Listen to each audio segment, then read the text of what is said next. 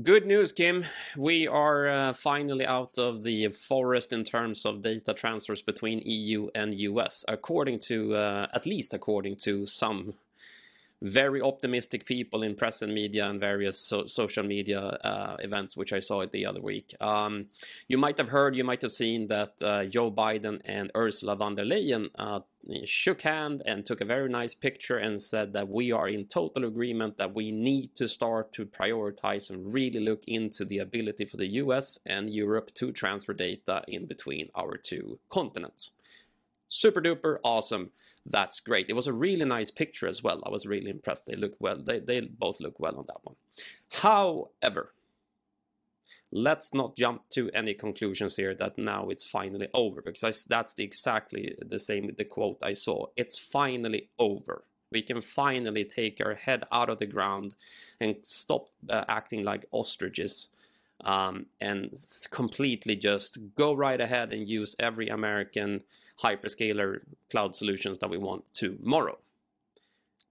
Let's not. They actually said within a few weeks. Yeah, I actually saw that one said tomorrow, but fair enough. There were different comments, but let's just say that no, regardless if it's tomorrow, a couple of weeks, or a few months from now, it's still not going to be a viable option. And the reason is simple. It's great that Joe Biden and Ursula von der Leyen is in a mutual agreement that this is important because we need to fix this. But then we will have to start a process in order to make a new decision to change the current situation. Here's the kicker. That's going to take a little while. Wild estimate, 5 years, maybe? Something like that, along those lines, depending on how cooperative we are on both sides. The main issue here is that United States need to look at their legal practices and how they do resolve this intelligence gathering stuff. And that's not simple act you do. Of course, the president has the powers called executive orders, and he can change one executive order from one president to another. Yep. The issue with that one is, of course, what happens when Biden loses his president election in 2024 and we have Trump instead. Yeah. One executive order can shift between presidents. Even the same president can from one day to another change executive orders. Yes.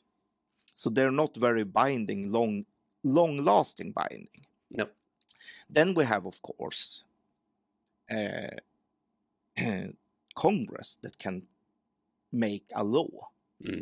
But that's a much longer process as well. And that's actually nothing Biden can promise, actually. No. Because Congress has to get it through Congress as well. Yes. So it's nice that they have agreed that this needs to be resolved and they need to look into stuff. But it's a big process both on the United States, that are the first ones to need to change the things that made the EU court upset in the first game. Because believe me, they don't want to do a third failure in the court, EU court.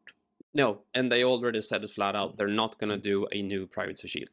That's not going to fly. So no. Unless something actually changed on the US side in their legal practice now, they're not going to make a new attempt, because that would be flat out rejected by the court again. Yeah, it's just going to fail. So that's just bound for failure. So now they need to do something new. So first off, United States has to change on their end. Yep. And this is a big negotiation. The second part is the EU has to agree on this on their parts. So all countries has to ratify this. And that's a big process in itself. Secondly, EU will for sure not make the same mistake twice, and they will consult and ask the EDPB authority. So the privacy authorities in all nations will weigh in on their part as well, if they actually believe this is good enough to satisfy the law. Because, if you do too little and too weak attempts, you're really bound to be struck down by the courts yet again. And they want to try to avoid that. So there's plenty of negotiations left to do. There's plenty of things to do from the political turning wheels on each side. And these are not wheels that turn quickly. No. These are windmills that are actually rolling around. So don't expect anything to be done in the next coming month. No. No. And I would People say, in a few months. Yeah, no. Yeah. Define a few months, please. And I say about 60 or so. Exactly. Yeah, no. So this is still something that needs to be. So there is plenty of room to do. That said, of course, when Privacy Shield fell, they finally realized this is not a technical question; it's a political one. Yes, it's solely a political one, and they need to be resolved politically as well.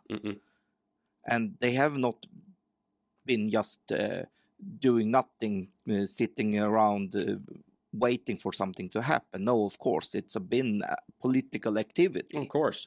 To work out how can we actually resolve this.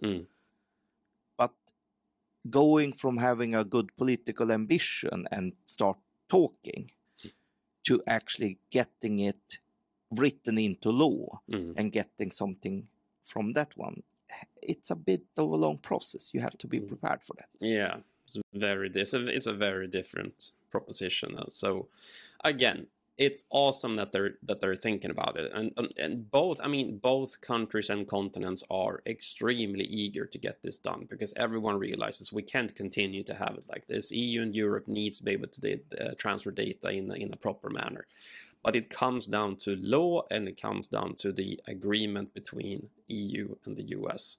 And that's going to take a while. And to Kim's point, it really doesn't matter what Joe Biden does now. What happens in 2 years if he loses his presidency? We can go back to square one again. So this whole notion that this will be a quick fix, I'm sad to say it's not going to be a quick fix, and it's going to take a while. But I am optimistic, at least now, that they are talking and they have trying to get together a plan for how to get this solved. But at the same time, they've been trying to do that since Privacy Shield fell, just to have that said. This is not something that we just gave up and didn't care about. Of course we cared about it. EU and US have cared about it. But again, something needs to give here. Either the US law or the EU's eagerness to disagree with the US law. And here's where we're stuck. And again, then we have 25 members these days in the UK left, right? And it's a bit in flux right now how many members of the EU we have with the whole Ukraine situation and all the countries that are regarding that. But 25 countries literally need to agree within the EU that this is something that we agree to as well. So it's not just Ursula von der Leyen who can say, well, this is the way I want it, so let's do it. That's not going to fly either, right? So it's a give or take on both sides. But just to have that said, I think it's great that they're talking about it, but it's not going to be a quick fix. So no, just because they shook hands and took a very nice picture, we're not out of the woods just yet. And that's where we are with that.